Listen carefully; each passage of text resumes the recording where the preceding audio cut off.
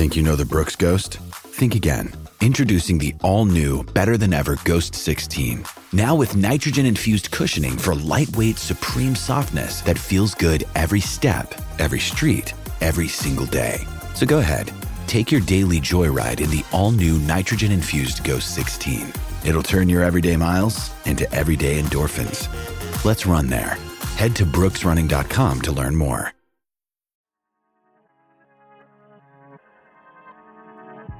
Just a quick warning, this podcast series contains discussions about crime, trauma, sexual abuse, drug use and suicide.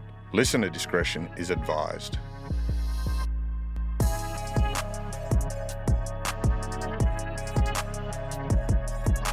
Peter the Chief Graham, welcome to the Stick Up.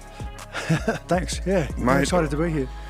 I remember this phenomenon. There was this golden era of kickboxing in Australia. Terence Solak was promoting fights. Then Australia drew attention to K1, and then it become this big phenomenon. And here's Peter the Chief Graham, this fucking giant of a fucking man.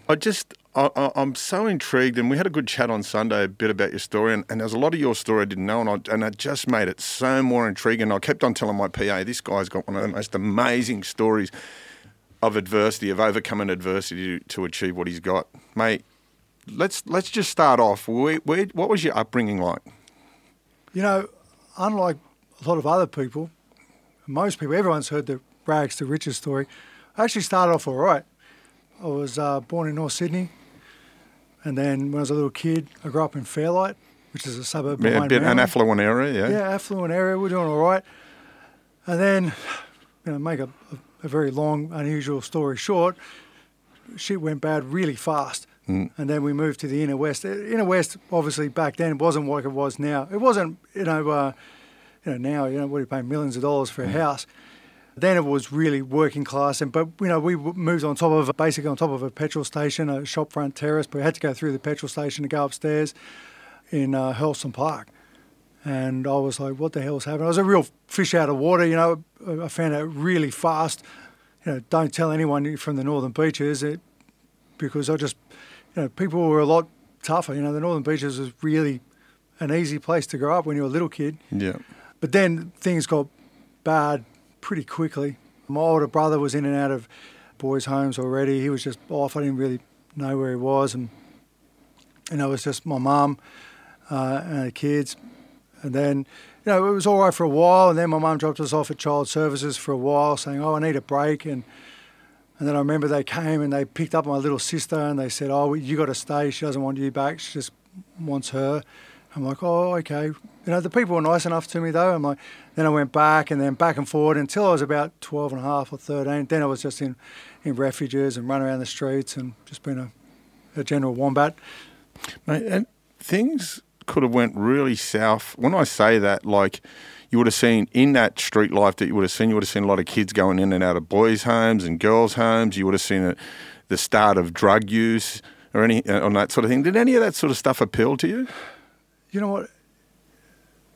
Everyone was doing something. Yeah.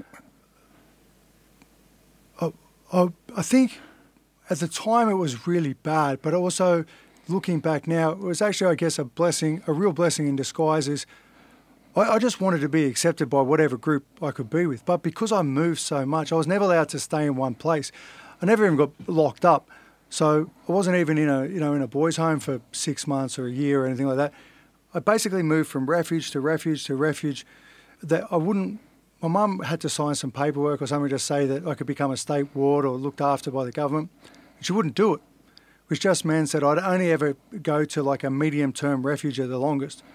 So before, you kind of had to get in with a crew before they'd let you do what they were doing. Yeah.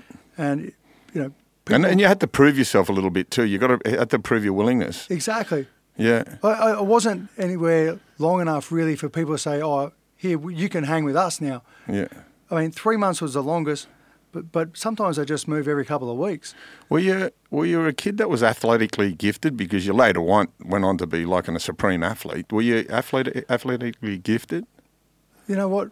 I never really did anything in high school at all. I smoked cigarettes and got drunk, and I was never, like I said, every now and then, that we'd have I always wanted to go on a running carnival or a swimming carnival. I could swim pretty good.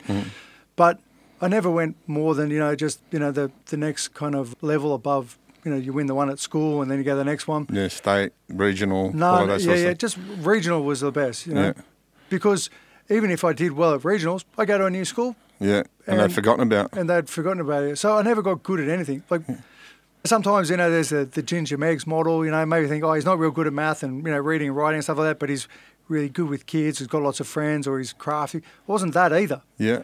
And a story I tell people, when I was about 14, I was living at Eastwood in a big stormwater drain just near the train station. And the reason I was there is because I was too scared to go and live with all the street kids in the city. My older brother, I used to hang around with them, and I wanted to go see him, but I was like I wasn't street savvy. I wasn't, I wasn't good at making friends, basically because I was never anywhere long enough, and my mum just had no friends at all. So I was a bit awkward. So I used to live in this stormwater drain. I'd just jump over the fence and I could stuff myself, like the little pipes that go into one. I'd stuff my stuff there so no one would find it. Because, most of the time they just got a little trickle of water. Yeah. And then I just kind of sleep out of the bushes under there. And I remember one night, I said to myself, man, fuck, you're not good at anything. What does everyone say to you? If you keep going like that, you're going to end up a criminal. Yeah. So I thought, fine, I'll become a crim. Well, if I can't join a gang, I'll just be me. So there was a sports store just up the road a little bit near Eastwood train station, and there were some big clay pots with like little trees and shrubs, and I knew one of them was kind of empty. So I thought what I'll do is I'll go up, I'll wait till it's about 2 o'clock in the morning, I'll pick it up, I'll throw it through the big plate glass window, and I'll run in and I'll go get some cool sneakers and some clothes and stuff like that, and at least I'll look good. Yeah. That's that whole thing, that whole image thing that kids go through at that age, 12, 14 years old. Image is really important. Yeah. You want to fit in with either who you. So, and that was me, except I kind of knew what I wanted to fit in with, but it was just me. I was just hanging out by myself. I didn't go to school. I didn't do anything. So I picked it up. It was about 2 o'clock in the morning, no one around, middle of the week. And it bounced off the wick because it's made out of clay, and I didn't know that. And it smashed into little pieces. Of course, all the alarms and bells started going off. And I'm like, shit! And I legged it out of there. I ran all the way back, jumped over the fence, jumped into the stormwater drain. I'm sitting there, I'm like, And then I thought to myself, well, you're a fucking loser, mate. You can't even be a crim. You can't even smash a bloody window. And I remember I was down. I remember saying to myself, I said, look, if there's a God, just give me a sign. I'll take anything. And as much as I'd like to say God came down and I saw a sign and everything worked out well and I realised nothing happened. Yeah. And nothing happened but I kept looking. I think that's the thing. I always kind of had a thought in my mind, everyone's got to be good at something. Yeah. Maybe I'm not good at those things, but I've got to have something. I don't know what it is. I said, I'll just keep on trying. Do you reckon that's when the fighting spirit really ignited in you? I never thought of that. You know what? That's really profound. It probably was. Like you had to learn to fight. You had to learn how to hustle from there on in because it's a profound moment. I'm not really good at anything, but I've got to find something that I am. Yeah, you're right. I never thought of it like that. Yeah, but I think you're correct. But also I had that desire. I wanted to be better. Yeah. It's either fuck it, I'm not going to do anything, or fuck it, I'm just going to keep going. So I was just like, I was desperate. Yeah. I remember kids used to, tease and say, oh, you're desperate. And I go, yeah, I am. Yeah. They go, you're a try-hard. I go, yeah, I am. Like in my head, I'm like, yeah, that's me. I'm going to try hard and I'm desperate. The gift of desperation, they call it. Yeah, you either use it to flame destroying your life and burning it to ashes. Yeah. Or flame a fire of success. And that's what I did. I kept looking and nothing happened until I was 18. Tell me this. I just want to backtrack just one little bit because me and you have talked off air and we talked about school. How were you treated at school because you were on the move? Like the teachers were sort of a bit dismissive of you.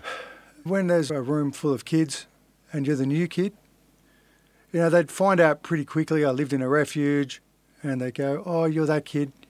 And you get treated a certain way.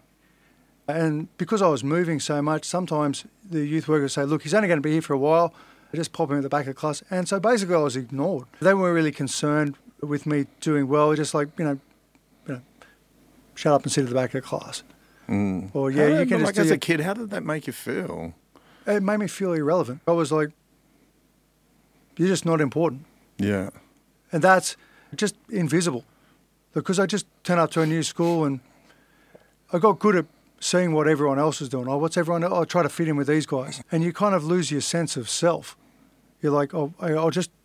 Because human beings naturally live in groups of people. Family groups or, religious groups or footy fans or whatever. So, I was always looking for that. I was always by myself. I was always the new kid, always the kid that no one knew anything about.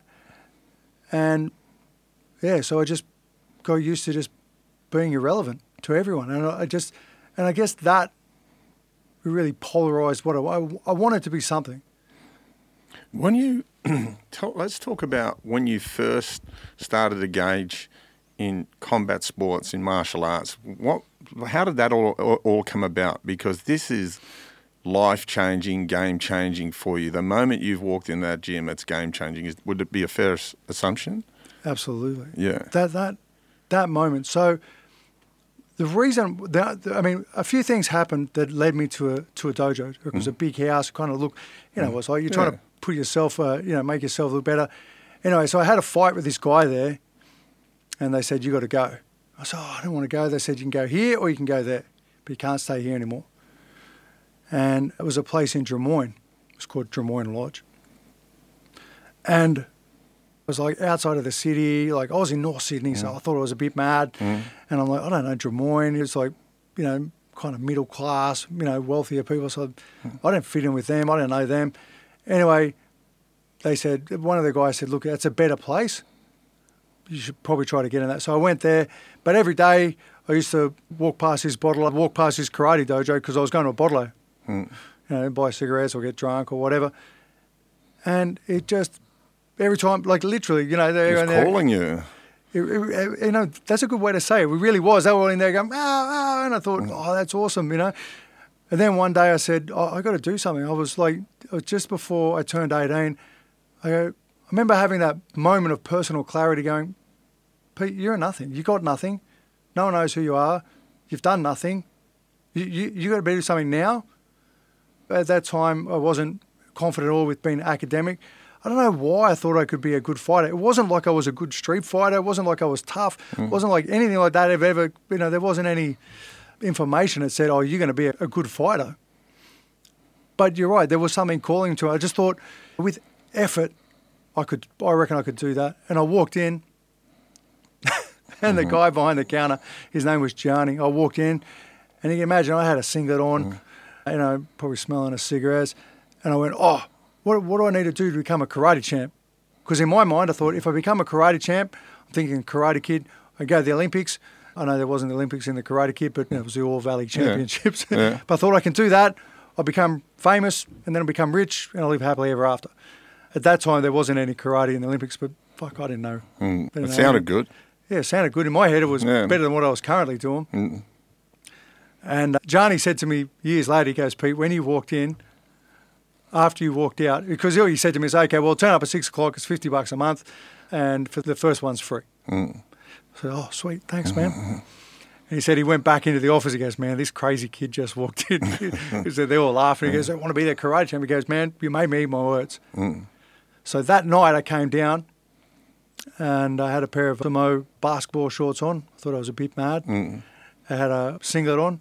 I remember going through the basic punches and I was really trying hard. I was going, fuck. And the sensei said, stop. He goes, what did you say? I said, sorry, mate. He goes, no, you say, horse.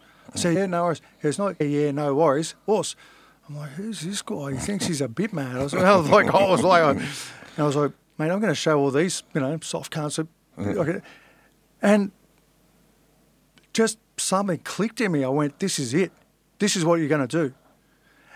And my sensei was the guy. His name is Graham Porter. He was what I wanted to be. I looked at him. He goes, he's tough. He's got an awesome family, got an awesome wife. He has a successful business. He owns a company called Australian Therapeutic Supplies. Now it's massive. Would it be fair to say he was your first male role model? Yeah. Yeah. Like, you're always looking for that. Yeah. My bigger brother, I really liked him. He was only, a year older than me, but he was always in boys' homes and then in jail and stuff like that. So they never put us together for some reason. I think maybe they thought that he was going to influence me to be like him. He had a huge impact on the way that I modelled myself. I thought that's what you want to do. I want to be rich, I want to have a family, and I want to kick the shit out of people. And then that was it. That was just like, okay, I need a job because I've got to be able to pay for it. And then a few months later, he gave me a job. So I started working in his storeroom, packing boxes and stuff. And that was it. It was just like every day. I think for maybe the first 10 years, I never missed a training session. I was desperate. I'm like, okay, you've started late. I always thought everyone who was going to become a karate. How old were you at this stage? I just turned 18. Yeah. Never done anything before. I literally gave up smoking like a week before because I thought, that's no good. Stopped drinking. I never, like I said before, I wasn't a drug guy. I'm really happy that never happened because there was so much heroin around. Everyone was dropping like flies. I just said, this is it. This is all I'm going to focus on. And I thought even my own lack of self-confidence worked for me because I thought, Pete, you're not going to be good at anything. Pick one thing. You have, if you're going to have a chance at doing anything at all, just pick one thing. I used to see all these guys good at this and good at that. I said, no, that's not you. You're not that talented. You're not that good. I used to smoke cigarettes. You never won anything before. If you've got any chance, just do one thing and put 100% in it. And of course we know now that's a really good idea. You always, by the sound of you were a pretty introspective kid. You had a really good internal dialogue. You were always talking to yourself and I think what I've just gathered so far, that you were always up for the challenge. You're always pushing along, wanting to be better. You wanted to be something and something more, and I think that's what led. This is what I'm hearing. You know what I mean? I think one of your greatest assets is your internal dialogue from a young age. Yeah, I remember when I was a little kid, I went in to a St. Vinny's, and I had a whole 20 cents to spend or something, and me trying to get the most bang for my buck, still like that. Yeah. I found a mug. It was like a big mug, and there was 3 beans on it. It was a bean with a face, and then a bean with a face and legs, and a bean with a face and arms and legs. I said, who am I? And I must have been 5 years old or 6 years old. I went, oh. And that was probably the first time I ever thought about that. You know, who am I? It's a good question to ask a 5-year-old. Yeah, well, it's a good question for a 5-year-old to ask himself. Yeah. And I had that cup for ages. Because it was bigger, and I thought if I got a bigger cup, I'll be able to get more of whatever I'm trying to get. And that's kind of the way, I guess that's a great analogy for who I am. Some people, they take the glass and they go, is it half full or half empty? Yeah. I was just happy I had a glass because I figured if I had a glass, I could put something in it. Yeah. And that's how I was. And then going back to where we were before, that's how I looked at it. I thought, and I always saw the good in people. Yeah. Like I always thought, even though I try not to think about how I personally felt about myself because I wasn't a big fan of myself, but I looked at other people, I thought, if you can read, you'll become a barrister. If you can draw cartoons, you're going to have your own cartoon one day. Or, if you're good at math, you're going to end up working for NASA or something. I always thought, whatever it is, people, why wouldn't you want to go to the nth degree? Why wouldn't you want to become a superstar? Now I realise not everyone's like that. But it's that need or want to be part of something. I want people to know who I am. Because I'm so sick of being invisible. Okay, so let's talk about when you started winning fights. How did that feel? What was the first fight you jumped in the ring, and how did that make you feel? So when I started fighting, my very first fight, I got my ass kicked. So I was doing full contact bare knuckle karate. This is what they call full contact karate. And like I said, the first one, I jumped out. I thought it was like a street fight. So I jumped out. And then I got 2.5 minutes to go, and he just continued to beat the shit out of me. But I stood there and took it. Yeah. But you took a pretty good beating already up until that stage of your life. So that beating wasn't too foreign to you. You know what I mean? You sustained a pretty good beating from a young age. It's a good way to look at it. I guess now you think about a mental beating's far worse than a physical one. But I just thought, okay, he smashed me with low kicks. I remember going back to my my dojo, and I said to my sensei, I said, can you teach me how to do a low kick? He goes, yep. See that bag? He showed me how to kick. He goes, kick it 100 times every day. Kick it 100 on the right, 100. So I did that. And the next time I came back, next one I started smashing people's legs. And I remember I came second at St Mary's Band Club. Know it well, my local, growing up in Mount Druitt. Yeah, they used to have heaps of, well, they still do have boxing and kickboxing. And I don't know if they have many full contact martial arts tournaments to them. But I remember that feeling of people going, hey, Pete, good fight. And I was like, this is awesome. It really... You're getting recognised, yeah. It was like, and recognised for my hard work. And it was like I said, that's it, I need to do more. But when I really started to go on my own, so what happened, there's a program called the Uchideshi program, which basically translates to the special program. It's like a live-in karate program in Japan that you have to apply for. And you don't apply as a black belt, you apply as someone who's quite low, even a white belt. And you basically move in, it's like an apprentice. So all these people apply, thousands and thousands of people, and of all those people, my sensei said, do you want to try? I said, oh yeah, for sure, I'll do it, whatever. And I'd only been training for 2 years, and he said, Pete, have you got any money? And me being the tight ass I was saving up to buy a car. And I said, yeah. He goes, look, if you chuck in half the money, the dojo and me will chuck in the other half, you've been accepted into this Uchideshi program. I said, no way. Out of the thousands of people, they take about 7 people. So it's epically hard as well. So I go to Hawaii, I train with a grandmaster there, a guy called Bobby Lowe. He's a ninth dan in Kyokushin and an 8th dan in Kempo Karate. Then I go to North American Championships. I think I placed about 4th. I went to Japan and entered this program, and it was like, I thought, this is it. I'm living the karate dream. This is only 2 years training, and I'm already there. And they're just giving me a hiding every day. And were they people from all around the world or just Japanese? Mostly Japanese. There was another guy there from Kurosawa, which is in the Caribbean. And then there was actually a guy called Nicholas Pedos. He's from Denmark. And they call him the blue-eyed samurai. He is the real Karate Kid. It's an amazing story. You should look this guy up. Anyone who's listening, look Nicholas Pettis. He still lives there, and he was actually the last student, so to speak, of Masayama, the guy who started Kyokushin. Fascinating story. Fascinating guy. This is a long history of it, isn't it? What is the history? Like, how old is karate in Japan? It's a funny story, and it's a long story. Yep. Basically, karate started down in Okinawa. They were doing Chinese kung fu kind of that. But then when the head of judo went down, so we're going to go and have a look at what these guys down here are doing. They said, we can't call it that. Let's call it something else, because they had a kind of a Chinese name. So they called it karate. It means open hand. It doesn't mean open hand. It means without holding a weapon. And then they basically named the style after themselves. And then later on, you'd learn it, and then you'd add or subtract what you liked about it, and that's how most karate is. And then there's Okinawan karate, which is normally taught in very small classes, almost one-on-one sometimes, like Mr. Miyagi taught Daniel-san. And then there's mainland Japanese karate, which is taught in rows and rows of people, like we've seen blood sport and stuff like that. So I get in this program, I'm stoked, I'm like, man, finally. Coincidentally, my brother moved into that refuge I was talking about before. I was sort of like, man, this is awesome. I started to have some contact with my dad. He was still crazy, but I thought, finally I got some family. I felt good. I got into this program. I was saving some money. So I'm there for a couple of months. I'm doing this program. I'm starting to get my feel. I'm not getting my ass kicked every day. And then this all leads back to when I started to do well. I get a call from the office, say, hey, your mum's mum's trying to call you on the phone. I said, my mum? I haven't spoken to my mum in years. And I was only 20 years old. And I said, do you mean my girlfriend? And he goes, no, it's your mum. I said, okay, I thought this is wrong.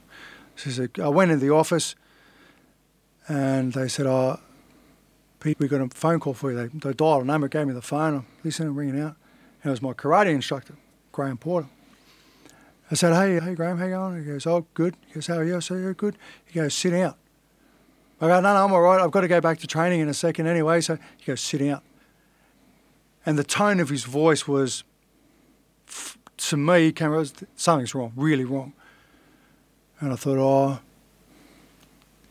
maybe something's happened to someone I know, or I was really worried. I just thought, it'll be sweet as long as nothing happened to my brother.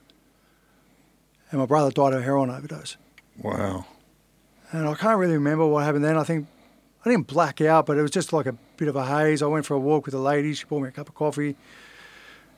And they must have done something with my ticket because I didn't have any money to go back. I just said, it was like every day, had $10 a week. Everything else was paid for, the food and everything. So they must have, I don't know, they must have bought me a ticket or something happened. I went back. I buried my brother. And it's solidified where I was. I just said, you don't get to have that other shit, Pete. You get to have that or you have nothing. And so I just doubled, tripled down on what I was doing. And so the next karate tournament I went to, I knocked everyone out. You reckon that the death of your brother give you an extra incentive and it really pushed you or it just motivated you not to want that? I think any goal needs to have two parts. The end bit, it's got to be something you really want. And the more you want it, the easier it is to get there. That's part of it. The other part is a bit at the bottom. You've heard the analogy of the guy getting his head pushed underwater. The longer you're underwater and the longer someone's holding your head underwater, the more everything becomes fucking irrelevant. The only thing I want to do is get up and breathe. If I stay here, if I stay where I am right now, I'm going to die. And that was it. I didn't want to end up like my brother. I didn't want to end up like my dad. Because it started that heroin epidemic, people were dropping dead. And I thought, I don't know if Peter Graham can do it, but I'm just going to pretend that's not me. I'm just going to fight. I don't know if I can do it, but I know what I want. I was desperate. I thought, I don't want to be a fuck up. And I was so scared of staying where I was.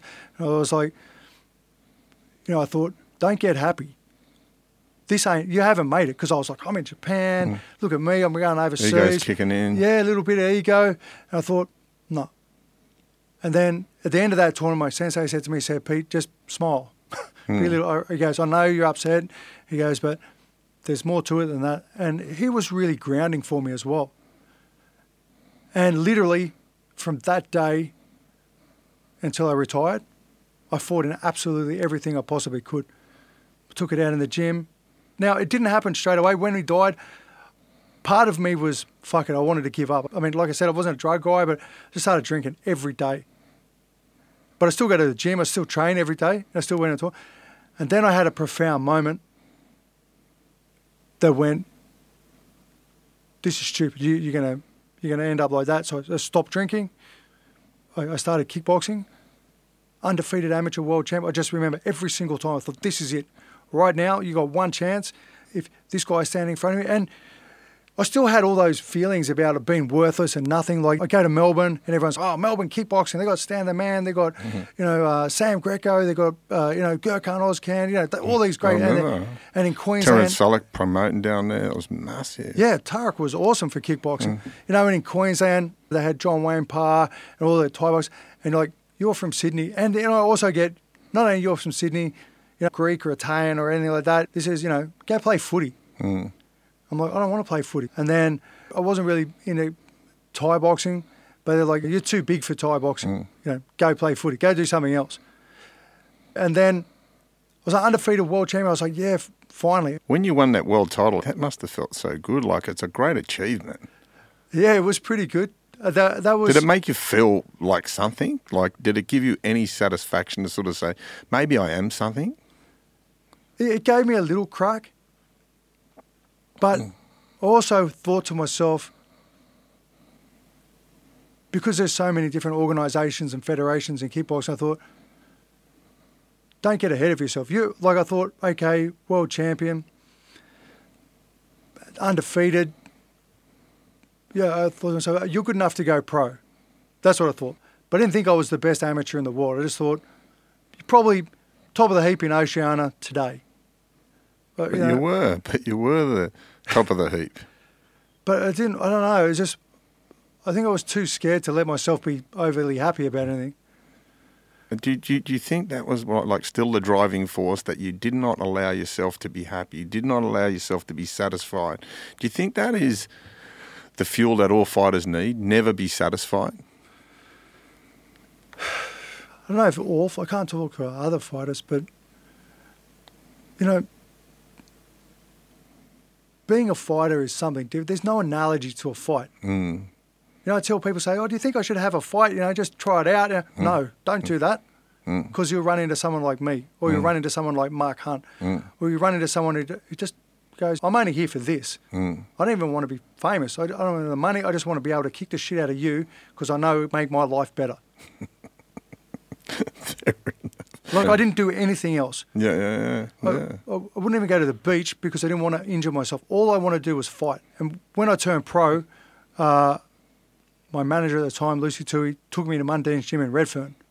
And if you've ever seen the Rocky movie, when Rocky goes into that black gym, it was a bit like that. Are you lost? You look like a cop. Get the fuck out of here. Yeah. And I'm like, I'm in. This is, as far as I'm concerned, it's full of the best fighters on the planet. Yeah. You know, that was a Mike Tyson, Lennox Lewis, Ernesto Hoost, all, like, I'm here. And I'd like to say I had a smooth transition, but it was tough. But I thought...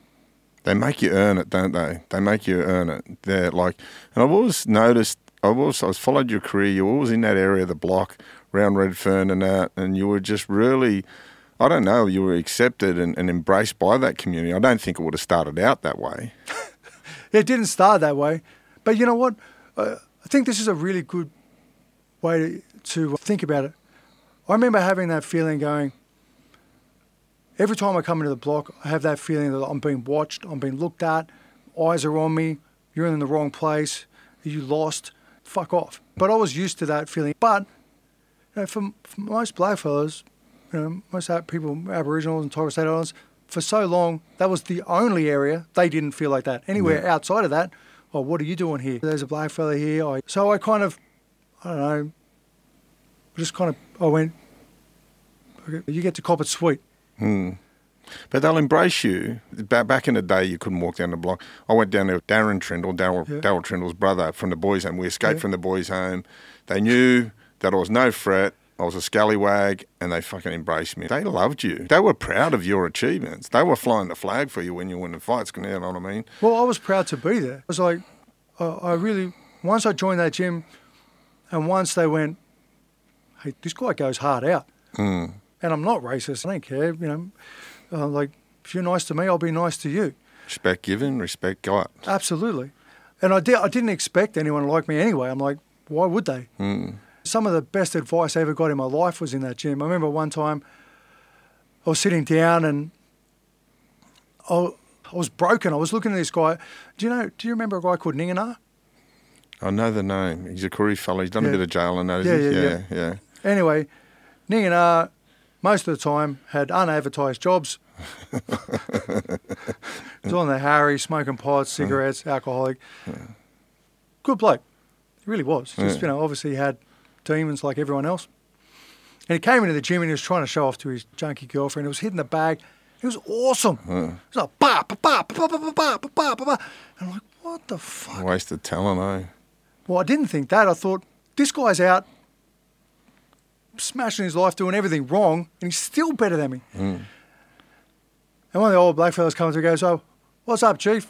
And I'm like, I said, look at Ningana, man. He's like, he's out partying all the time, and he's better than me. He's way better. What am I doing? I'm wasting my time. He goes, why do you think that? I said, man, look at everyone in the gym. Now, this is when Chalk was there as well.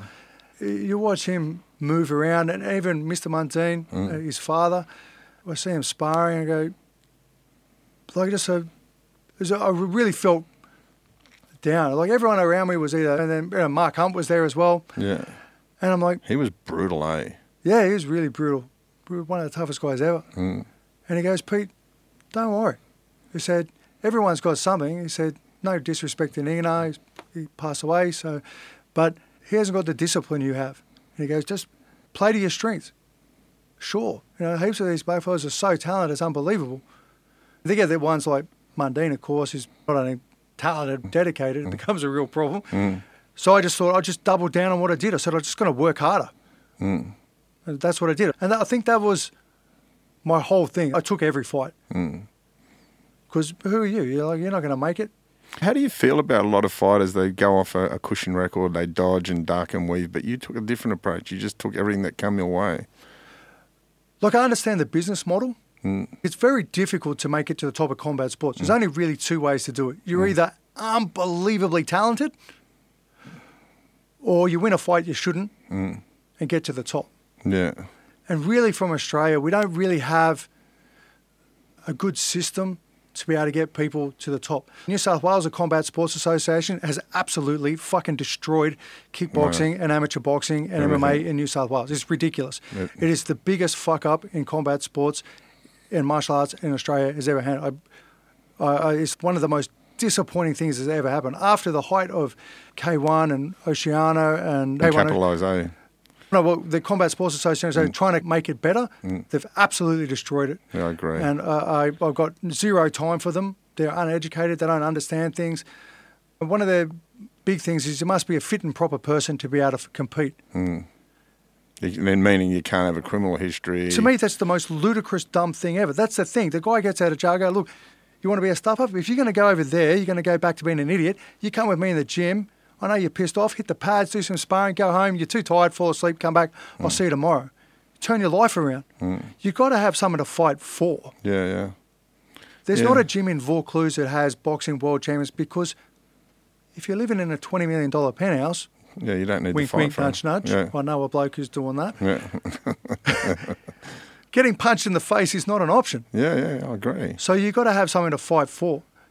And going back to what I said, that was it. I knew I had something to fight for. I had that desperation. I really wanted to achieve that goal. If I didn't get it, I thought my life would be shit. So I just kept at it. And And that going back to your original, is when I started beating good guys and they started making all those excuses, it was just fuel to the fire. I was like, yep, bring it on. How does that feel? I often wonder, like, how does it feel you beat one of these good guys and he makes an excuse? Does it must feel good.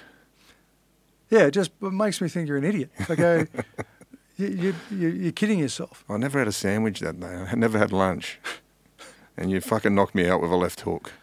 The excuses were ridiculous. I worked harder. Yeah.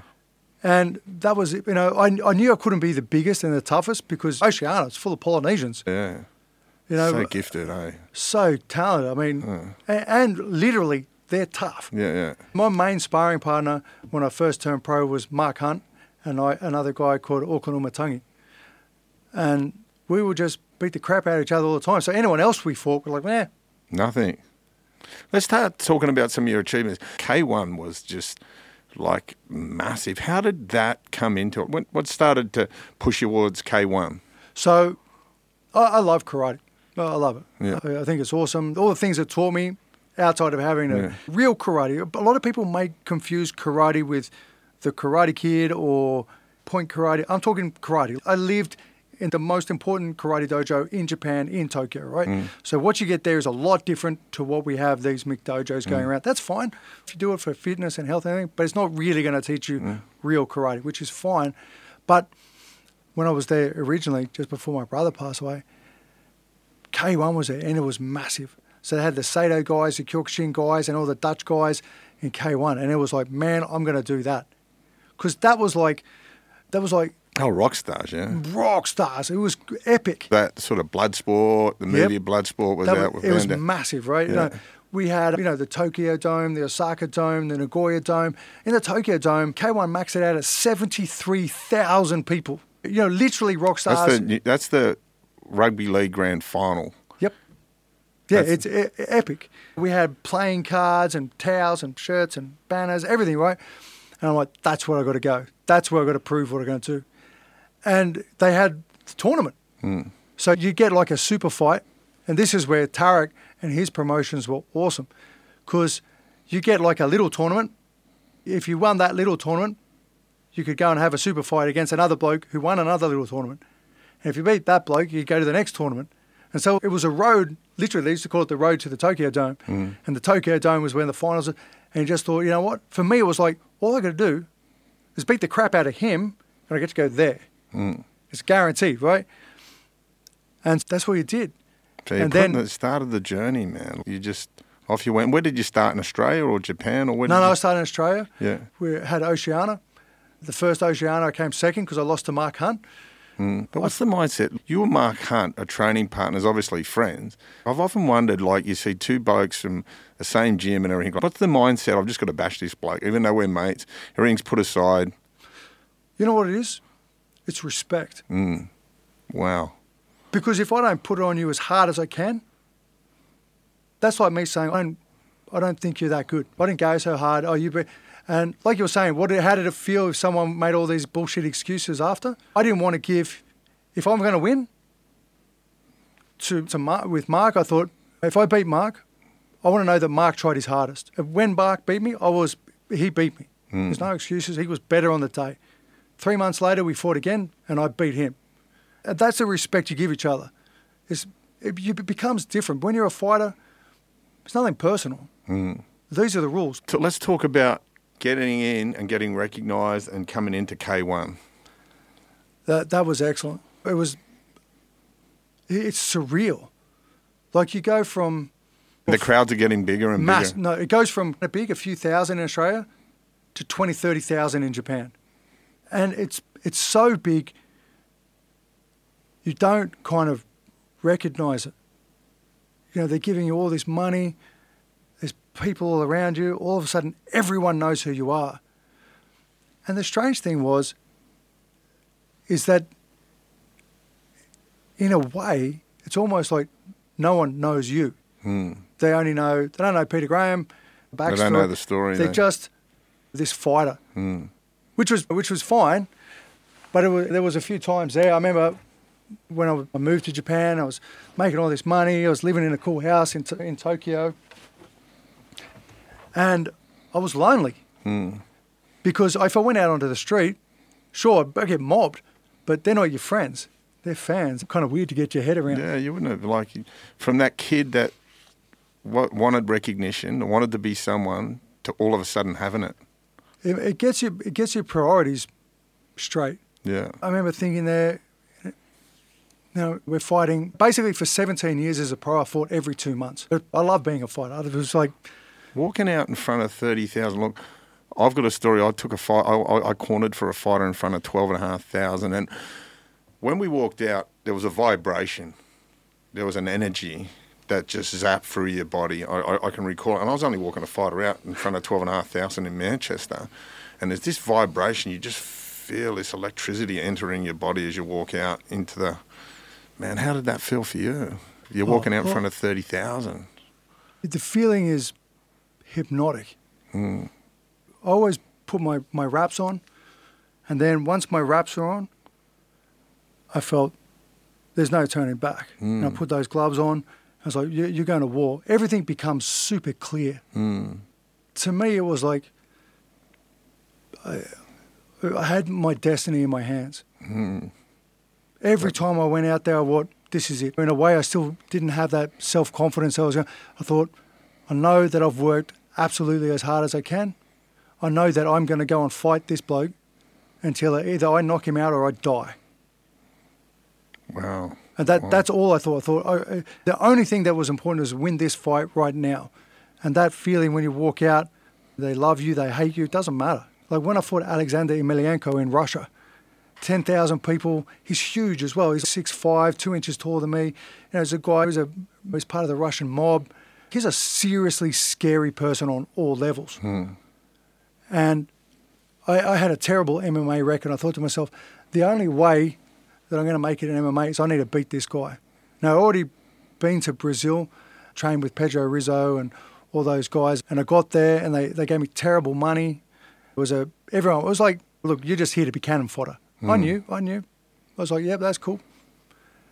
But in my brain, it was like, this is your opportunity. I trained my ass off for this. I knew it was tough. He hit me so hard that I lost my sense of my ability to taste anything for 2 weeks. But I remember slamming his brow, just looking in his eyes, and he's like looking into hollow pools of nothing. And he has a sense of evil coming off him. Like he's not a good person. Like he's got a lot of personal demons.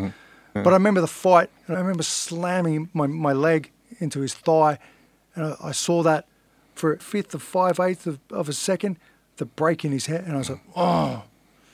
And I just thought, now you're dead. And that feeling, It's nothing like it. The fire. Like I always said, my professional manager, I said, just give me the biggest, baddest, scariest person that I can fight. Because you fucking found it in the Russian. Yeah, I found him. But the bigger they were, the badder they were, the more of a superstar they were, the better the win. Yeah. And you just keep chasing that. And I just wanted it. I wanted to be legit. Here's that fire from that little boy wanting to be recognised. Yeah, I guess so. And here it is. When you see that break in that Russian, when I'm seeing that, I'm seeing when the hot air balloon goes off, right, and they do that flame and it goes. Yeah. I imagine that. That's that feeling that when you crack him in the leg and it just goes bang and it's like that fire just shoots off. And that's what I see as a vision of that's what must have been like this, like a thunder going off in your head and in your heart when you've cracked him, and you know that you're breaking him as a man. It breaks. It really can fuck some people up, really. You know what it's like? For me, because like I said before, I'm a big guy. Yeah. I'm, what am I, 6'3", and anywhere from 15 to 120 kilos, depending on the fight. A bit lighter for longer fights, like boxing. World titles have to be 12 rounds, so you just can't do it at 120 kilos. And K1, short rounds, so you want to be as heavy as I can. But when you're fighting, for me, I was like, setting him up. The whole time I'm like... Game of chess. Yeah, game of physical chess. That's exactly it. And so I always say when we're training, at the end of any successful combination, the other person's knocked out cold. So that's what it is. It's like, it's like a Rubik's Cube. There's lots of different ways to do it, but we have set programs.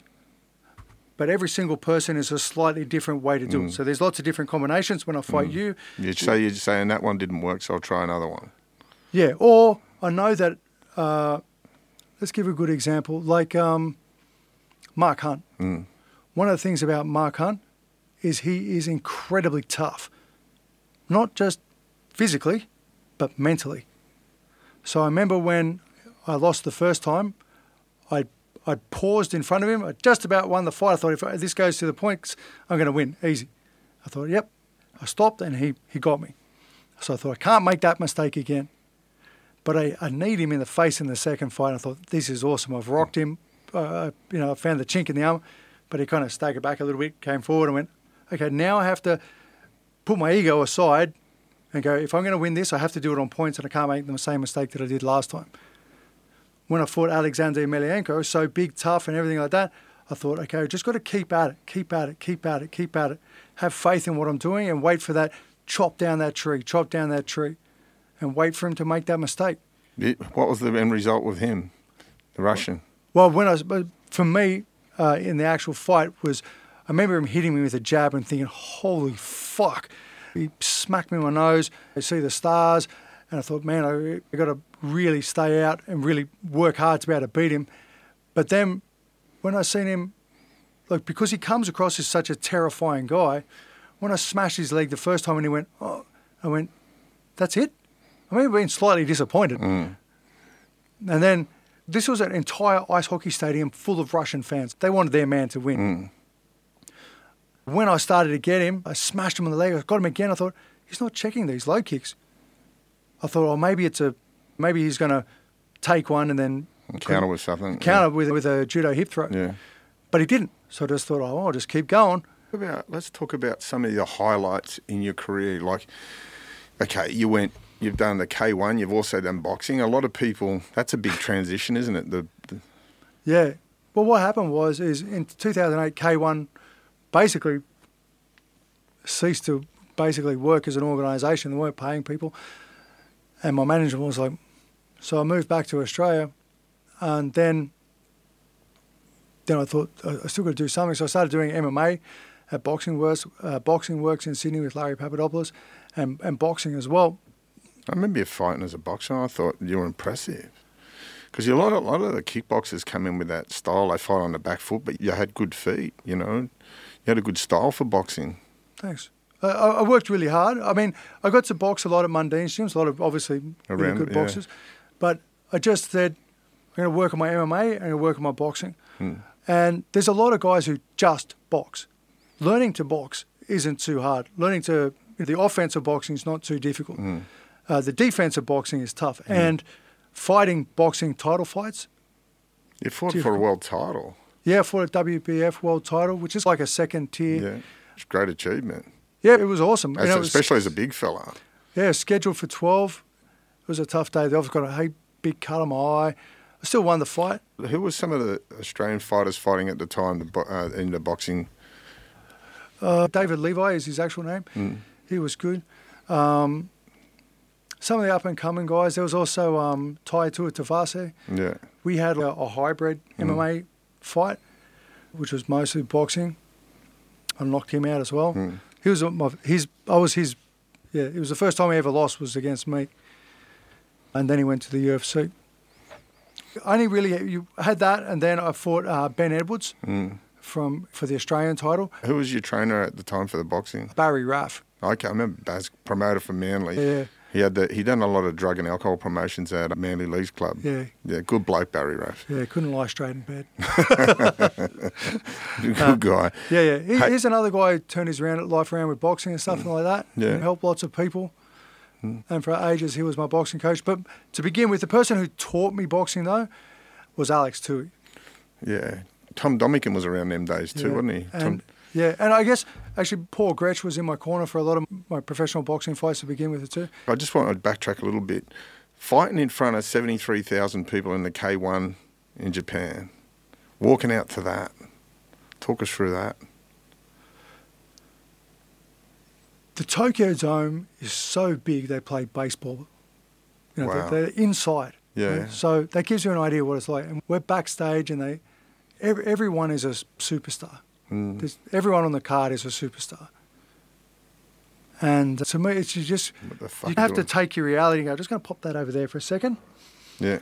Because if you think about it too long, it freaks you out. The crowd disappears on the second tier. You can see the row of lights and you know there's another 2 layers above that and it's full.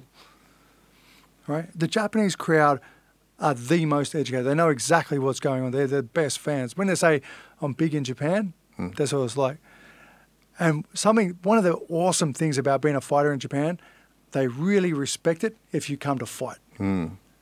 If you dog it there, they just ignore you. And that's why I think so many guys like fighting in Japan is because, when someone's got a padded record and then they go and fight someone who's kind of good to win, you're like, yeah, I can see the skill because it's all about mental toughness, right?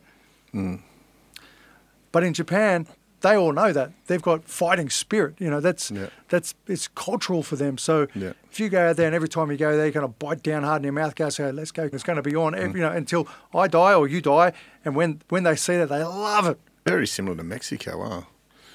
Yeah. Very similar. Very similar. They love a fighter. They love someone that just will take the punishment and give it back. Yeah, I think more in Mexico is kind of like more a macho thing. Yeah. In Japan, it's more of a fighting spirit. Yeah. You meet so many guys who are in K1 that say, man, there's nothing like fighting in Japan. You'd be like, do you sort of have a bond with those blokes that you fought with? Like, there'd be like that, a lifelong, man, we challenged each other to be great.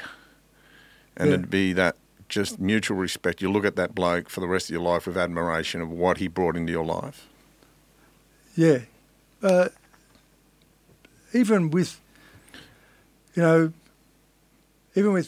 guys who, from the outside looking in, you hate each other and stuff like that, you know that you get something from it. Some guys I've fought, like there's a guy in New Zealand called Jason Suddy. I fought him 5 times, 2 wins, 2 losses and a draw. Yeah. Don't you hate that? We're equal. Let's go in a car park and finish this. Someone's got to be better than the other. But, the rising tide lifts all boats. Yeah. And once you notice that when you're in that... Good analogy. That top tier of fighters, whether it's boxing, kickboxing or MMA, it kind of stays the same. There's a few guys who make it and then go down because once you get there, everything that you ever wanted all of a sudden gets given to you. Yeah. If you're into drugs, guess what? You can destroy yourself with drugs real easy. Now, if you're into cars, they get faster and people just lend them to you or give them to you, whatever. You can kill yourself with that. If you're into whatever it is, if your whole thing was you just wanted to be able to screw good-looking girls and all of a sudden you're going to waste your life doing that, whatever it is, it's there. So you've got to have a lot of discipline. A lot of guys should have stayed at the top for a long time, but they get there and then they mess it up and end up, unfortunately, worse than when they started. So, but the guys who kind of stay there, you really start to have that bond. And like you were saying before, it's like, you know, when you meet someone, you start to become, you have that bond and say, hey, yeah, we're fighting the next show. Well, I'll see you there. Yeah. And we'll shake hands after it. Yeah. But up until then, where it's on. You've got a 10-hour podcast in you, I'm telling you. It's one of them. You've got one of the most interesting stories I've ever had. Just talk through your record. What was your record? Tell us about what did you achieve in karate? Okay, so basically all the karate tournaments I won. Not bad. Not bad. In Oceania. Then I went to kickboxing, undefeated amateur world champion for kickboxing. Then, of course, I turned pro, Oceania champ for that. ISKA world champion, WKBF world champion as a pro. There's a few of them. I beat Mike Angrove in New Zealand for a Thai boxing world title as a pro. Like I said, there's a couple of kickboxing world titles. Julius Long, WBF boxing heavyweight world title. And for MMA, probably the most famous guy I've been in MMA is probably Tai Tuivasa-Tavase. Oh, and then I made it to the final of the Bellator heavyweight finals and fought Cheat Congo. I fought him on short notice.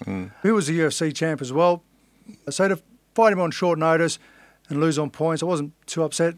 Funny enough, I've never watched the fight. I can't bring myself to do it because I thought that'd be great. That'd be the triple crown. That'd be the boxing, kickboxing, and MMA of all three of them. But yeah, that was it. So about 127 professional fights. They don't do that these days, do they? No. They still do it in Thailand, I guess. So there's a lot of amateur boxers who do have a lot of boxing. Yeah. Like saying, going back to, the New South Wales Combat Sports Association in Australia has decimated the sport. I think so too, and I think it should be discussed. People should be taken, and I know some legal. I've talked to lawyers about it on behalf of some people. That people should be taken on by way of judicial review in the Supreme Court. They should be. A lot of them decisions should start to be challenged, and that's the only way they're going to make them people accountable. And there's a thing in the Supreme Court where you can do by civil administration's tribunal, or you can take them on their decisions, and people have got to start doing it because I agree with you. They're destroying the sport, you know what I mean? And there's different laws in different states, isn't there? Yeah, really, really epically different as well. Here it's just really restrictive. In Queensland it's a little less, and then the Northern Territory can do whatever you want. Life after combat sports, tell us, what are you doing these days? When I stopped, I was uniquely aware of that if I didn't start doing something and have that sense of passion, lots of fighters end up worse than when they started. I basically just started doing as many things as I could, as diverse as I could. Yeah. And I played to my strengths. I own a big combat sports centre out west in Prospect, part of the IMC Australia group, there's a whole bunch of them. And we work with ISKA, of course, which is the biggest governing body for combat sports. So that's good because we got karate, we got kickboxing, we got Thai boxing. What else? We got boxing. We got and also Brazilian Jiu-Jitsu and grappling. We had MMA for a long time, but we found that really difficult to keep people coming because once they found out exactly how hard it was to wrestle all the time, they think, we don't want to do that. So I have that, and I really enjoy it. And then I said, I wanted to push myself. I've done a little bit of academic stuff, so I thought, maybe I'll become a pilot. So because I don't even have a school certificate, I had to do a skills proficiency test. Turns out it's not as dumb as I thought. Yeah. I nailed that, and then I did some stuff some kind of proficiency testing to see what you need to become a pilot. So you're a pilot? I did all the testing, and then my mate said to me, do you really want to spend the next 20 years away from life, from your wife and kids? I went, yeah, of course. Okay, maybe that's not for me. Something that I've always done in the background is property. Yeah. We were talking about before. I got this little house this little terrace house in Redfern that I bought when I first turned pro, and it was almost unlivable. That's how bad it was. But anyway, so ever have a fight, fix a room, and now of course it's Redfern's awesome. And yeah, it's gentrified. yeah, it's awesome. Like the area we're sitting in now, Erskineville. And yeah, Urquhart's the same. now, Spanion. Everyone knows Spanion. The Yeah. Spanion's like fucking a household name these days. How did the Spanion come into your life? So, like I was saying before, I have a property company. It's a buyer's agency, equity development. Just that's a big word for saying Yeah. making your piece of land worth more. Yeah. Anything from subdivisions and stuff like that. So I was, I'm into that. That's where I spent a lot of my time. And then the guys at the gym were talking about Spaniard and said, oh, yeah, look at this guy. I said, oh, yeah, he's cool. That's good for him. And I remember thinking to myself, I wonder why I don't know him. I started looking at some of his stuff and it's like, he was around all the same people I was, like all the time. And the reason I wasn't knowing, he was getting into trouble and I was getting into the gym. Anyway, he was talking that he wanted to have a fight. And he went a few coaches, and it just didn't seem to work for me. He said to me later on, it just wasn't a fit. And then I got a call out of the blue, a random call. I said, hey, Pete, I'm calling on the behalf of Spanion. Do you know who he is? I said, oh, yeah, I know who he is. Yeah. I said, how do you feel about being his coach? I said, oh, yeah, what does he want to do? And he said, at that time, he wanted to do MMA. He likes kickboxing as well. And I said, let me get back to you. So I looked into him a little bit more, and I thought, oh, yeah, actually, I like what he's doing. He's trying to improve his life. He's trying to lift other people with him. I thought, oh, I can be part of that. I called him back and said, well, let me meet him first. Okay. So I met him, and I thought, yeah, he's all right. He's pretty humble, isn't he? He's very humble. Actually, the more you know him, the more humble you actually realise he is. And one thing I know about Spanion, he has an ability to be vulnerable too. He does. He doesn't show it a lot. I guess it's maybe a bit like you and me. To begin with, it's like, you want to fuck with me? I'm going to tear your head off. Yeah, yeah. That part's real. But his dedication and hard work and consistency is second to none. And seeking knowledge, I always find him. He's a sponger. Absolutely. So going back to where he comes, so we met him. I said, okay, let's do a trial session. I thought, to begin with, it was like, who the hell taught you how to kick? He goes, oh, just me and my mates, we taught ourselves in jail. At first I thought, oh, maybe he's just bullshitting me. Someone told him, but it turns out he really did. Anyway, so he needed a coach, and we worked. And I said, okay. And I basically laid it down to him. I said, look, I've worked long and hard to be where I am. If I'm going to put my name with yours, not only as a combat sports athlete, but as a person, we're going to expect to reflect it back. And he's like, yeah, cool. Everyone says that. Everyone goes, yeah, cool, no worries. But he did. The amount of times that he's surprised me in a good way is unbelievable. He just keeps coming back. He always comes to training. I'm not talking most of the time. I'm not saying there's 2 or 3 times they didn't tell you about because it makes for a good story. I'm talking every single time he turns up early, every single time he turns up to train, every single time. Turning up early, I was funny because we're talking about meeting today, and I said to you, I said, I'll get there early, and you go, yeah, you're my man, because you love that, and I love it too. That's a sign of respect, and I try to send that message to a lot of young blokes. Always be an hour early than a minute late. Oh, absolutely. And Spaniard, that's 100%. He's easy to, he's happy to admit his mistakes. He's intelligent enough when someone knows something more. He asks insightful, respectful questions. It's like, this guy can be a fighter, and he's got something to fight for, and he's got something to prove. Like, he's like, people are like, he's some jailbird, he's just waffling on. But no, he's very intelligent. Super. And really respectful. Well read, he knows history. I love when he goes and then sort of talks about, he'll talk a great philosopher or whatever. I love that in people, that they've dug deep. Mike Tyson's the same. Mike Tyson can quote Ashki, he can quote the greatest philosophers of all. I love that about someone. And that entwined into a fighter is just a perfect combination, isn't it? He has that depth. And he has something to fight for now. He has a beautiful family. But he has that persona of a fighter. Every part of him is a fighter. He wants to be better. He wants to prove you wrong, but not in a way so he can shove it down your face, but so he can prove to himself that, whatever he chooses to do, he'll succeed. I love it. And he keeps doing it.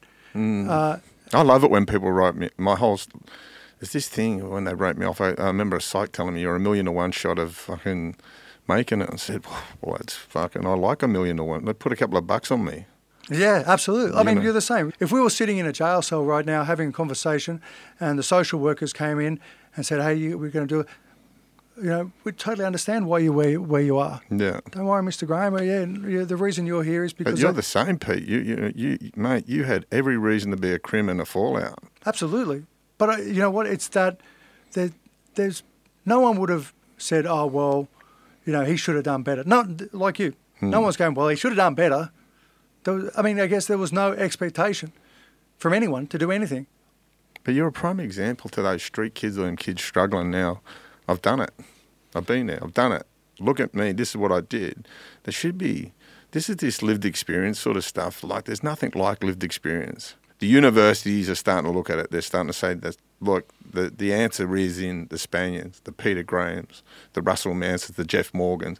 That's the answer to these street kids. Absolutely. That are causing all sorts of trouble. I remember that. Like, loads of energy. They want to do something. There's nothing to do. Yeah. You don't know what you don't know. So they don't know that there is another thing. There is another way to do it. And I'm not just saying it's only about being a combat sports athlete or a fighter or a martial artist or even an athlete. Some people are just really academic. I always say there's a system, and once you know the system, you're sweet. If I meet a kid and they're really artistically inclined, and I say, hey, that's great, look, here's the bad news. Unless you happen to have a trust fund or $1 million or, a really supportive family, you're probably going to have to get a job. Yeah. Just someone's got to be real. But if you spend all your free time doing what you love, you're probably going to do all right at it. The answer is that you're actually going to do really well. I've got it in spades. I've got the lifestyle today that I focused on having years ago. Like, I got out of jail. I said, I'm going to work 12 hours a day, 7 days a week for 2 years, and I'm going to reassess. And man, bingo, there it was. And the number one thing when asked, Oprah Winfrey said about, of all the people you interviewed, what's that thing that made them, in a word or in a sentence, that made them them? What do you think? And you have it, and I have it, and Spain has it. And is that they knew what they wanted. You may not know how to get it, but you knew what you want. And that's it. That's really it. That's true. I didn't know how to get it, but I just knew what I wanted, and I just kept pushing towards it. Yeah.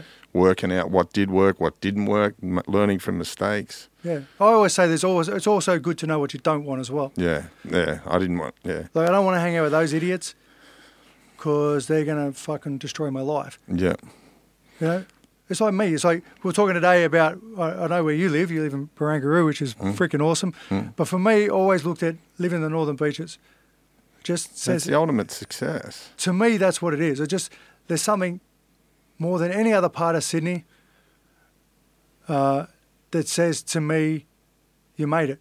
Yeah. And you made it in the right way. I'm not trying to put anyone on a show. You find a lot of people do really well and you go, oh, that guy's worth what? Or they're who? Yeah. But they're not trying to, they really have made it. They're not trying to pretend to be something. They are. And they're good within themselves. I'm not saying it doesn't happen in other areas, of course. But for me, that's what it was. I really knew what I wanted. And like yourself, there's this, and it's, that feeling of sitting on your lounge and watching your TV or whatever and going, I created this. Yeah. It's the equal opposite of doing it. Yeah, and it's the opposite of sitting in a jail cell. I never have, but sitting there going, but acknowledging it too, and acknowledging I created this. Yeah, acknowledging it in by way of gratitude. I write gratitude lists every day. Yeah, you were saying that. That's awesome. I write them every day, and I thank the universe for fucking creating this lifestyle that I dreamed of having, and I'm so fucking grateful. On that note, Peter, the Chief Graham, mate, I'd love to do a part 2 of you sometime, man, because I think you have so much to give to this world, man. Like, fuck, man, inspiration. And there's a few things I'd love to come back and do another podcast with you. I think you've got about 10 podcasts in you. I don't know if I've got 10, but I'll come back.